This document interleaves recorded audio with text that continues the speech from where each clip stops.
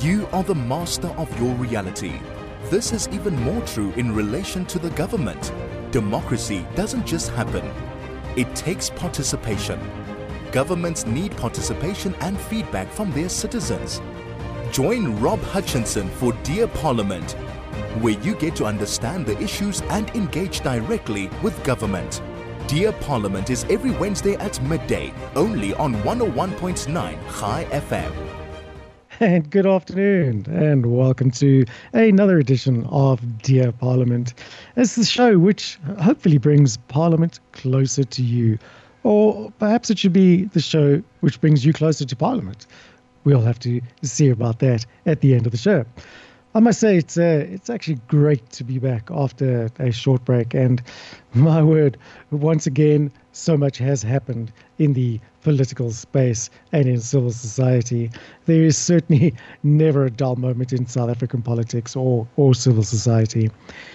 Generally, my morning routine begins with a sort of droopy-eyed glance at Twitter to catch up with the news or events, not unlike the early bird catching a worm.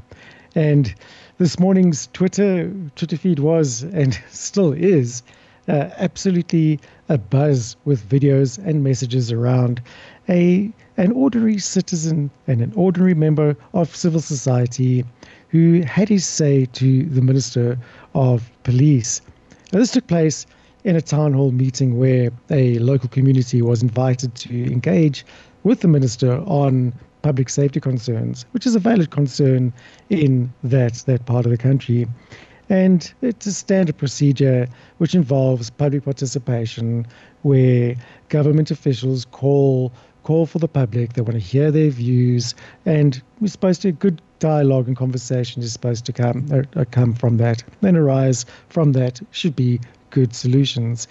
The concerned citizen, a certain Mr. Ian Cameron, was clearly upset at the lack of action from our police service, and he kind of vented his valid concerns directly to the minister. Well, needless to say, Mr. Bekacheli lost his composure completely, and he retaliated in a rather questionable manner, and eventually instructed the local police officers present at the venue to forcefully remove Mr. Cameron. Now, we can look at this incident from many angles.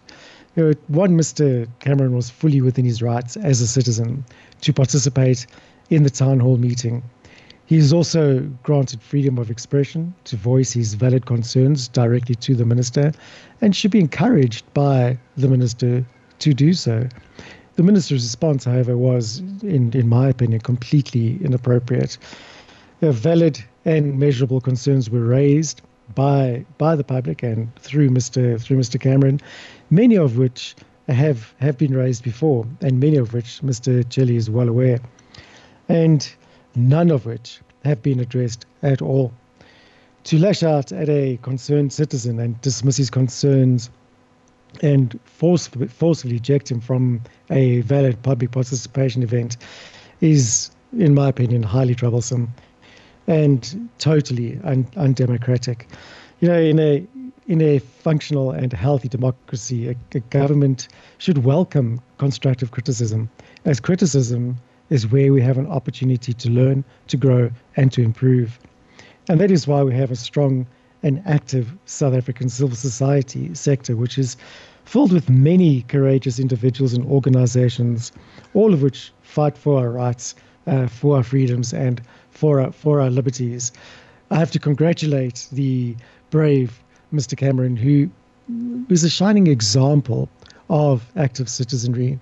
And luckily, he's not the only one that has done this. He is certainly an example for the rest of civil society, and in my opinion, is the way we should all be going and heading towards. An active civil society, especially in South Africa, is certainly the way to go. Change, I've said it many times before, change will come from the bottom up through active and engaged citizens who work together to hold government to task, to show accountability, and to definitely push things forward through active change. There are many others exist. Many active citizens and organizations do exist. Some are well known.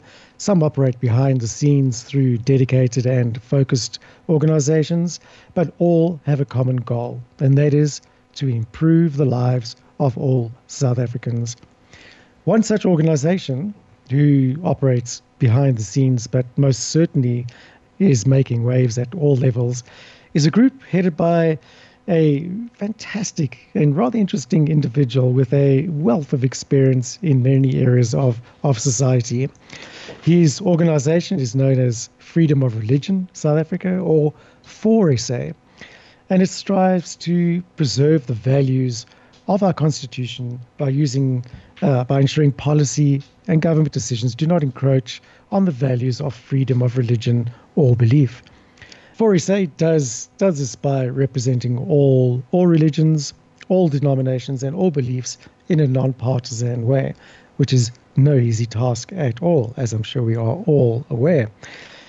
They've done some amazing work in various areas, and most of which you might not have been aware of. So don't go anywhere, because after the short break, I'll be chatting with Michael Swain, who's the Executive Director of 4SA, and he'll be revealing some rather interesting development policy, some of which concern you, and I guarantee you most of which we are not even aware of. You are listening to Dear Parliament with Rob Hutchinson, because democracy doesn't just happen. And welcome back to 101.9 High FM. I'm chatting today to Michael Swain. He's from an organization known as Freedom of Religion South Africa, or 4SA for short. Good day, Michael. I trust you're well. Welcome to the show. Good day, Rob. Great to be with you, and thanks so much for having me. Oh, can hardly hear you, Michael. Can you speak up a bit there? Rob, we've got a very bad line. Maybe somebody could try and call me back. I can hardly hear you, quite muffled. All right, we seem to have technical difficulties there. We'll try to get hold of Michael through a cell phone call, and we'll be chatting to him about what his organization does, how it functions, and the difference that it makes in your life and in other people's lives, and in policy formation from a freedom of religion point of view. Now, there are certain things in society that we should be certainly aware of, and that is being active, especially in today's society in South Africa. Many problems exist in our country, and we are no doubt well aware of them, especially during this COVID period. And the problems that are facing us are through policy, through problems that do exist. But believe me, the solutions do lie within civil society and organizations that assist the public to better their lives and perform and create better policy. Let's just see if Michael is back. Michael, are you there? Yes, I'm back. Sounds much better. Thank you, Rob. Oh, fantastic. Good to hear. You seem to be plagued with technical difficulties this morning, but who knows what's going on. Hopefully it'll be better from here on. How are you doing? Welcome to the show, Michael.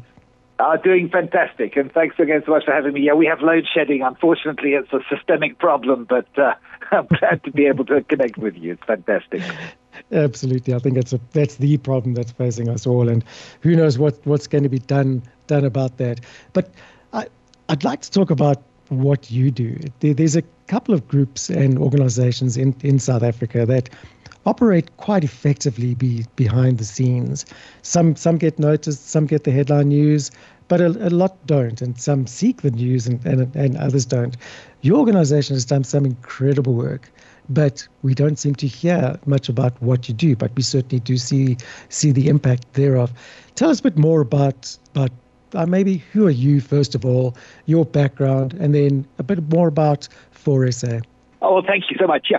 So I actually an immigrant from the UK. I came out here in 1983. I studied law in the UK, And when I came to South Africa, I was involved in various things. I was involved in some communication businesses, some software businesses. And then I was also involved for some 30 years in a position in full-time Christian ministry with an organization called His People, now known as Every Nation, of which I'm a founder. And that, I think, uniquely positioned me for the role that I now play, which is as the executive director of an organization called Freedom of Religion South Africa, known as 4SA. And, just to give you a little bit of a background on how that even began, because it was almost started by accident, but I think very providentially started. What essentially happened was that I had met up and connected with a man called Andrew Selly, who is the founding pastor and leader of another church movement called Joshua Generation Churches and 412. That's the broader movement. And one day he called me out of the blue and he said, I've just received a letter from the South African Human Rights Commission. And they're telling me that I have to remove portions of Scripture, that is obviously the Bible, from the teaching materials that I've prepared for my church and I've been teaching in my church. And they're also ordering me to send my pastoral team for sensitization training. And I immediately said to Andrew, not knowing any more than what he just told me, I immediately said to Andrew, look, whatever you do, this is not an issue of what you can and cannot teach or should and should not teach.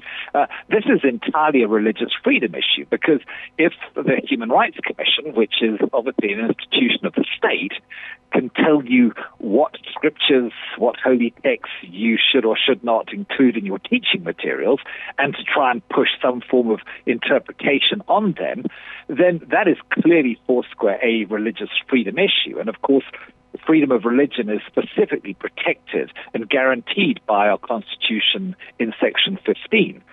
And so it was on that basis that he then teamed up with a very sharp advocate who had recently connected with him in his church called Nadine Badenhorst, and they formed 4SA.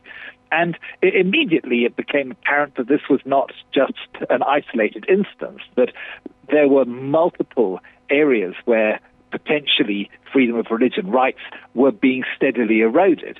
And so 4SA was essentially formed to protect and promote religious freedom rights, not just for the Christian faith, because it's a general right, it's a legal right, and we are a legal advocacy group. We protect religious freedom rights for all faiths, and for whatever doctrinal interpretation that you may put on any particular aspect of your faith. Obviously, you cannot do harm in that respect, but beyond that, we defend and promote all faiths, and we are, of course, also politically neutral. We will engage with anyone who is willing to help to defend and promote and guarantee religious freedom rights. So that's a little bit of a background about what we do. We are a legal advocacy group, and obviously in that context, we look at all sorts of issues, perhaps potentially court cases, legislation, draft legislation, policies, regulations, anything that has the potential to erode religious freedom. And unfortunately, that is quite widespread. But that's where we will engage. That sounds absolutely incredible. I love the fact that you aren't focused on one particular religion at all. You across the board, and even so far as non-religious groups, you stretch into the area of beliefs. Tell us a bit more about how you managed to deal with that, the different belief systems and the different religions and so on. Well, religious freedom is a very broad right in a sense, and actually it's a basket of human rights. If you could, that it is freedom of conscience, it's belief, it's thought, religion, opinion. It obviously involves things like parental rights, the rights that you have as a parent to pass on your values to your children. And it also involves, things like association, assembly, the opportunity to form organizations which reflect your specific faith values. So all these different rights come together under the broad rubric of freedom of religion. But it is a very broad-based right. And of course, to give you an illustration perhaps as to how it applies across all faiths, because what affects one faith will affect all faiths. That's just the nature and the way that the law works. And so if there's a negative precedent against one particular faith for a particular, say, religious practice, then it's going to affect all faiths. And one of the best examples that I can think of is a case that took place in KwaZulu-Natal called, which was known as the Pillay case. And in that instance, a young Hindu lady who had gone through a coming-of-age ceremony, almost kind of like a bat mitzvah. As a consequence of that, she wore a small nose stud. And when she went back to the school, it was a public school, by the way, which is important because if it was a private school, there might have been a different outcome. But when she went back, they said, no, it was contrary to their jewelry policy, and she had to take it out. But she said, no, this is actually an expression of my faith. I should be allowed to actually wear it. And, of course, the Constitutional Court fortunately agreed with that position. And they said that the school should reasonably accommodate her in that instance, and therefore she was allowed to wear it, even though potentially it might have gone against the jewelry policy, but it wasn't considered to be an overriding factor. It was her religious freedom rights actually trumped the right of the school to put in some form of a jewelry policy. But imagine if it had been decided the other way. That would mean that, for example, if as a Christian you wore a crucifix, for instance, which many people do, or if you had, which some young women do, they wear a promise ring as a kind of a pledge to remain sexually pure until marriage, then you could be potentially forced to take off all those things. And so, yes, what affects one affects all, and that's why we have to be very careful to promote and to protect all faiths equally, so that we can all enjoy the maximum opportunity to believe as we want to believe. Yeah, I couldn't actually agree more. It should be an absolute. You should be able to believe in anything that you want to, and there shouldn't be any prejudice from government or interference from government in that matter at all. What happens when government does overstep the mark? Do you have any examples other than the one that you just mentioned now, where government has actually introduced legislation, maybe even in not so obvious form, that does affect freedom of religion? Well, one aspect which, again, as I said to you, parents, part of what your religious freedom rights entail are the rights of you as a parent to pass on your faith and your values to your children. And that sometimes can conflict or clash when it comes to the education system. And there was a very clear example of that in 2019. Now, you might recall that what happened was that government had engaged with the UNESCO and the International Technical Guidelines for Sexuality Education content, and they had used that to develop content which they then wanted to put into the public school system to teach on sex and sexuality, known as comprehensive sexuality education. Now, it's important to see where rights begin and rights end, because obviously government have the right to set the outcomes that they want to achieve through the education system, and that's what the CAPS curriculum does. But they do not have the right to prescribe particularly content that is value-laden, and it is impossible to teach on sex and sexuality without some kind of a value basis. And when we looked, which we did, at the content that was being essentially prescribed to schools at that point, it was clearly very value-laden, because the International Technical Guidelines for Sexuality Education were very heavily contributed to by, among other organizations, International Planned Parenthood, which is obviously probably the largest abortion providing agency in the world. And so what had happened was that there had been no consultation with parents. And of course, not even teachers, but parents particularly, did not have or had not been given the opportunity to view this material and to give input into this material to see if they were happy with it. Very clearly, again, the Basic Education, Department of Basic Education, their white paper, their policy, acknowledges and recognizes that parents have, and in their own words, an inalienable right to pass on their values and to even look at the form of education that their children will be taking.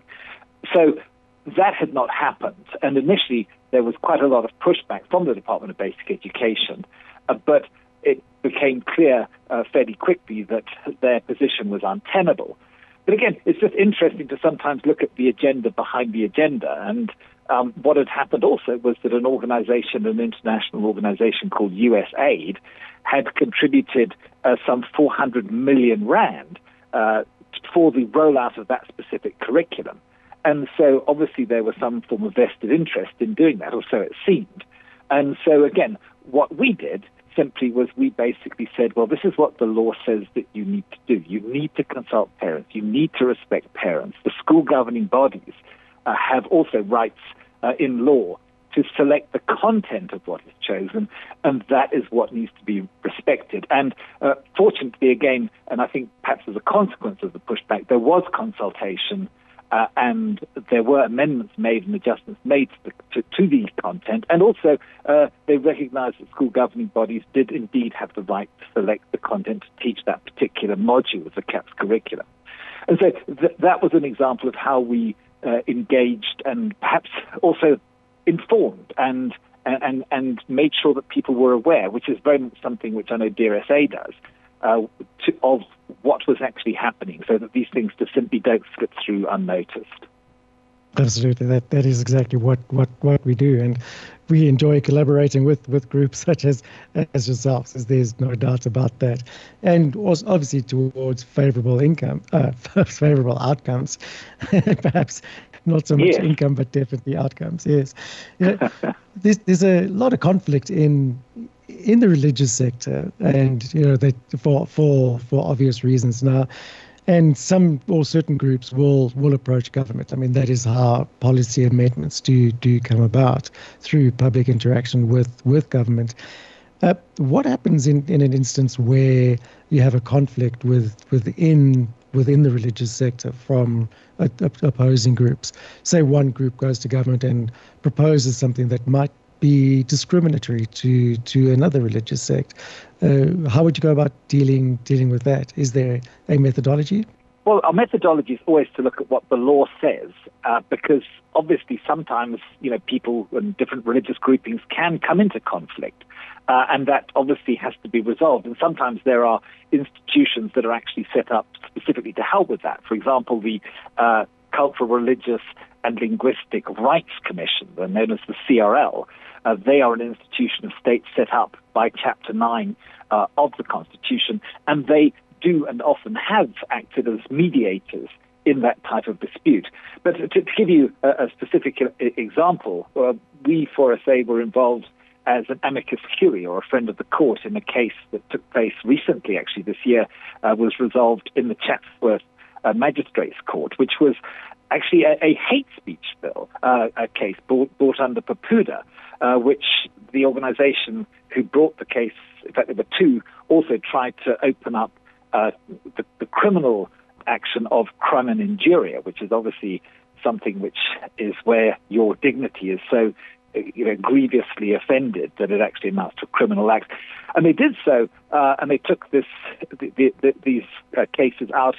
They litigated against a young evangelist who essentially, obviously within the community and in a public meeting, had simply shared his faith, his testimony, if you like, of a healing that took place, but it was in the Christian faith context. And they believed that this and some of the remarks that he made were so egregious to their faith that they actually wanted to sue him, and they wanted to the court to order that he would pay damages to the tune of R1 million.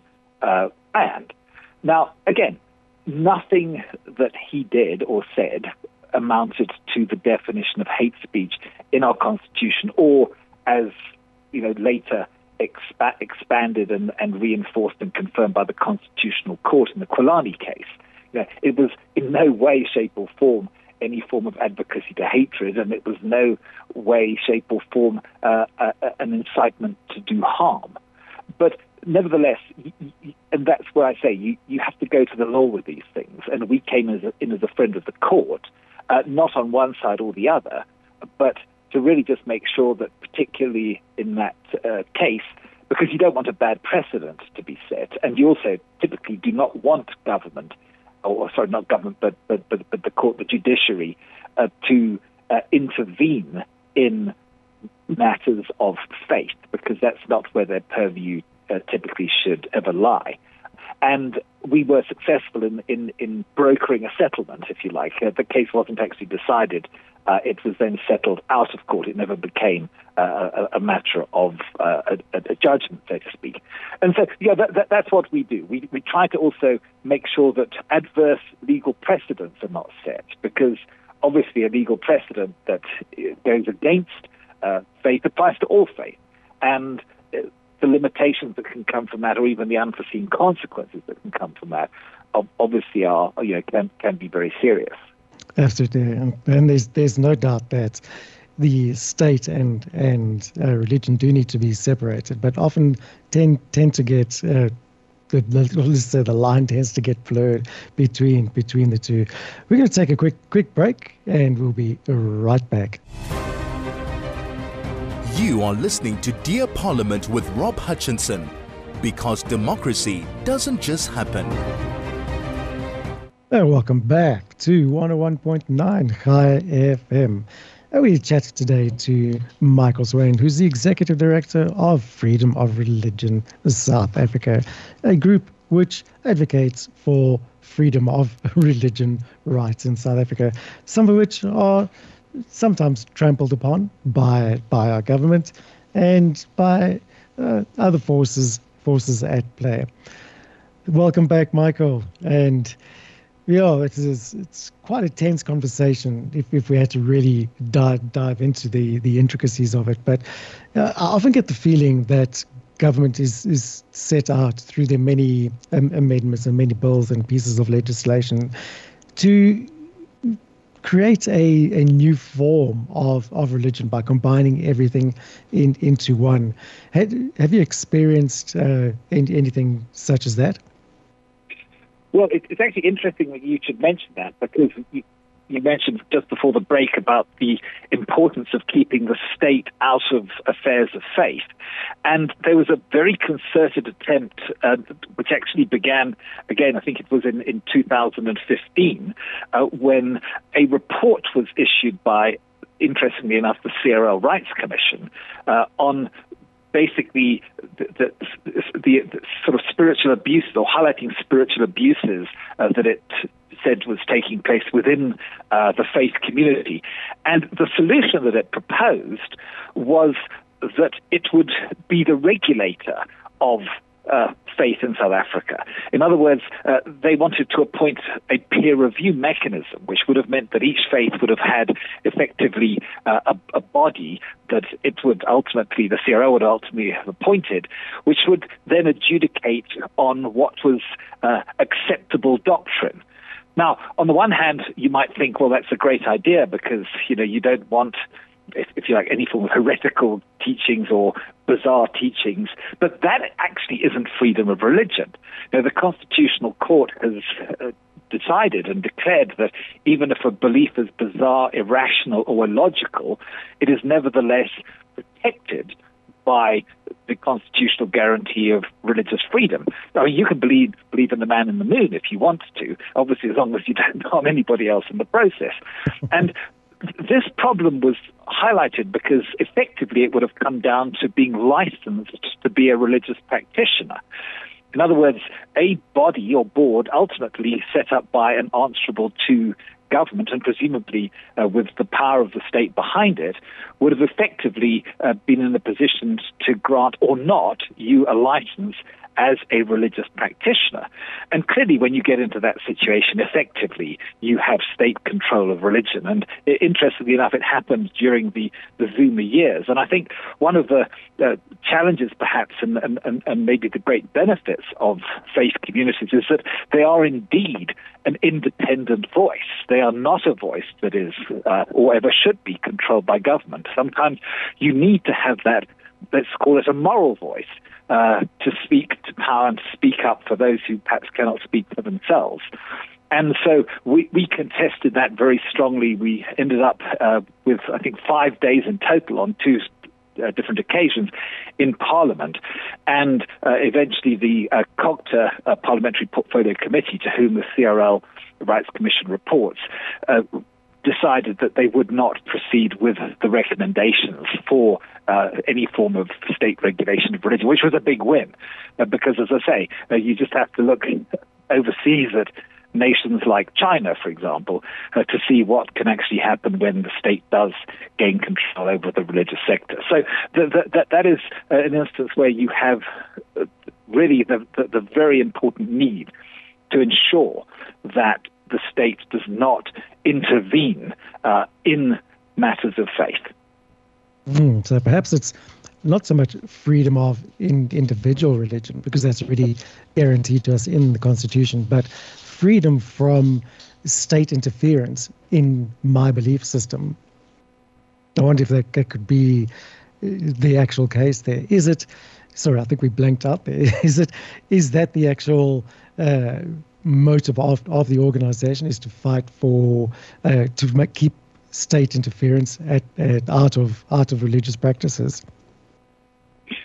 Yeah, absolutely. Or the autonomy of religious organizations. In other words, your right to form an organization to reflect your belief system, so that people who are like-minded can assemble and join together and participate in that faith without fear of interference or sanction. That is absolutely foundational to religious freedom rights. And so whenever there's the potential, for example, for the state to intervene or interfere, and as mentioned right at the beginning with the situation with the Josh Gen case, where they actually, the institution of state actually wanted them to remove certain portions of Scripture from their teachings, that is a situation which obviously must be strongly resisted, because once you lose the autonomy of your faith to actually practice it, then what are you effectively left with? You are simply then at the mercy of government,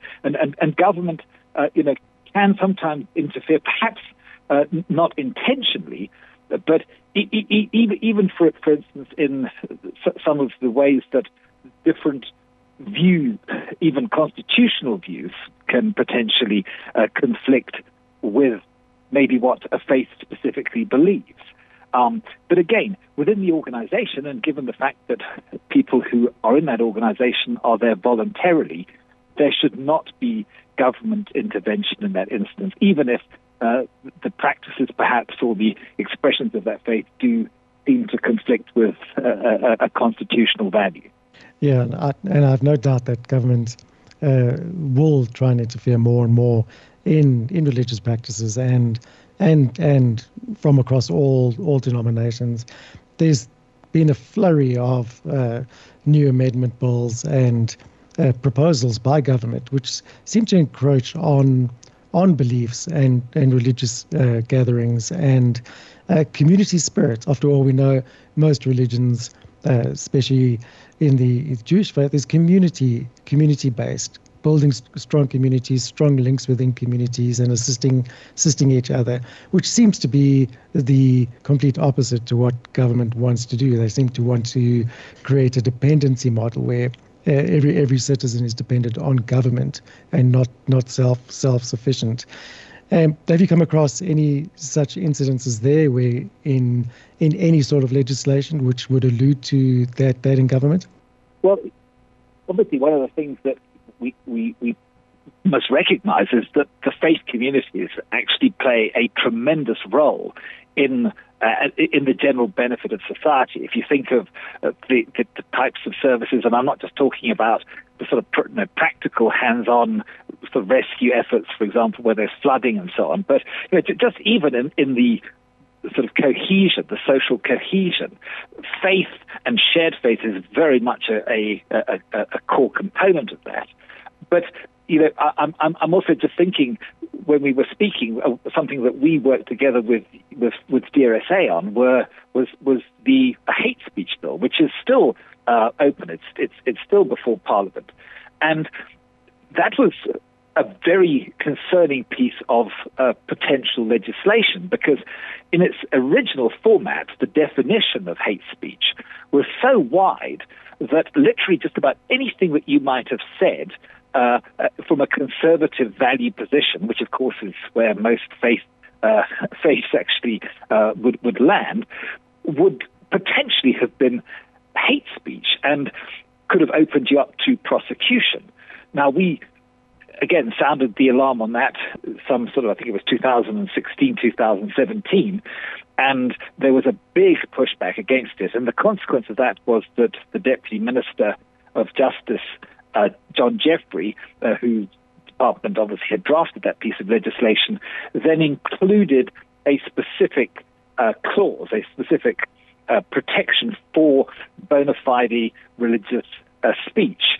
But it was also too narrowly drafted. And again, we always look at law and we look at the unforeseen potential consequences, because what can unfortunately happen is that there are activists who, for whatever reason, do not like or want to have people even allowed to sometimes express conservative values or faith-based values. And so when we looked at the provisions that had been put in, the clause that had been put in, and the Deputy Minister himself said that he felt that it would protect people who perhaps made statements, a rabbi in the synagogue or in a mosque, or from behind a pulpit or something, that speech would be protected. But if you, as the person who had heard that, then went out and repeated it or posted it on social media or otherwise communicated it, you literally would have and could have fallen foul of hate speech, because it wasn't sufficiently protected, even as far as the Deputy Minister was concerned. He made that statement to Parliament. So you have to think about that. I mean, that carries in this legislation draft a 3-year jail sentence potentially for a first offence and a 5-year for a second or subsequent offence. Should you even countenance jailing somebody for expressing a faith position, even if you might find it offensive or you might find it deeply offensive? But that is not the case. It should be, therefore, widely protected. And so we engaged with that with DRSA, you might recall, and we're pushing, first of all, to say that there is no actual need for a specific law to criminalize hate speech, because we already have, for example, as I mentioned, crimen injuria, which is a common law offence, which, for example, Penny Sparrow and Vicky Momberg were convicted under for the remarks that they made, the racial slurs that they made. But this particular law, potentially, if it were to be passed into law, would criminalize legitimate expression of faith potentially.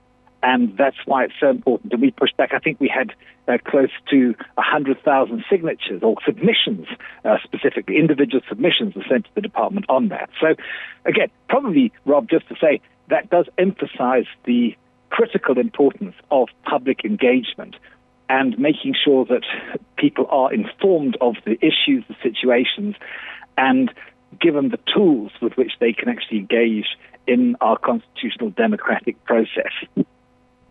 Absolutely, couldn't agree with you more. Michael, it's been an absolute, fascinating chat with you.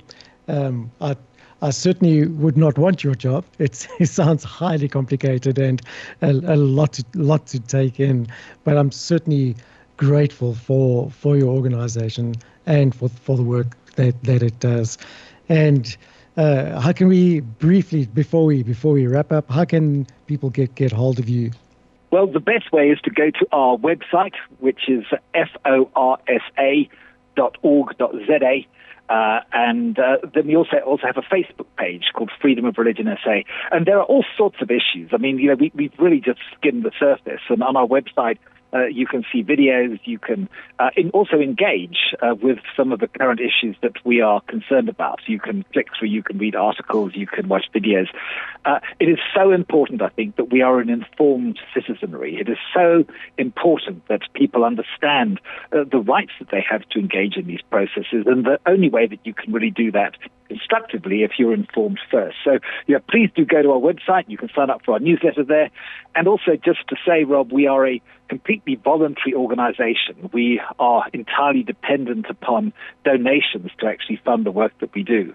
And I dare say that we do very vital work to protect and promote all faiths. So if people would consider supporting us financially, that would also be very, very important. And it's very easy to do that. You can also just click on a button on our website.